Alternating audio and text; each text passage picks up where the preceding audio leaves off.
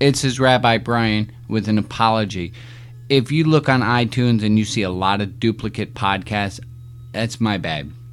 I inadvertently changed formats, and I had to re-upload everything in MP3.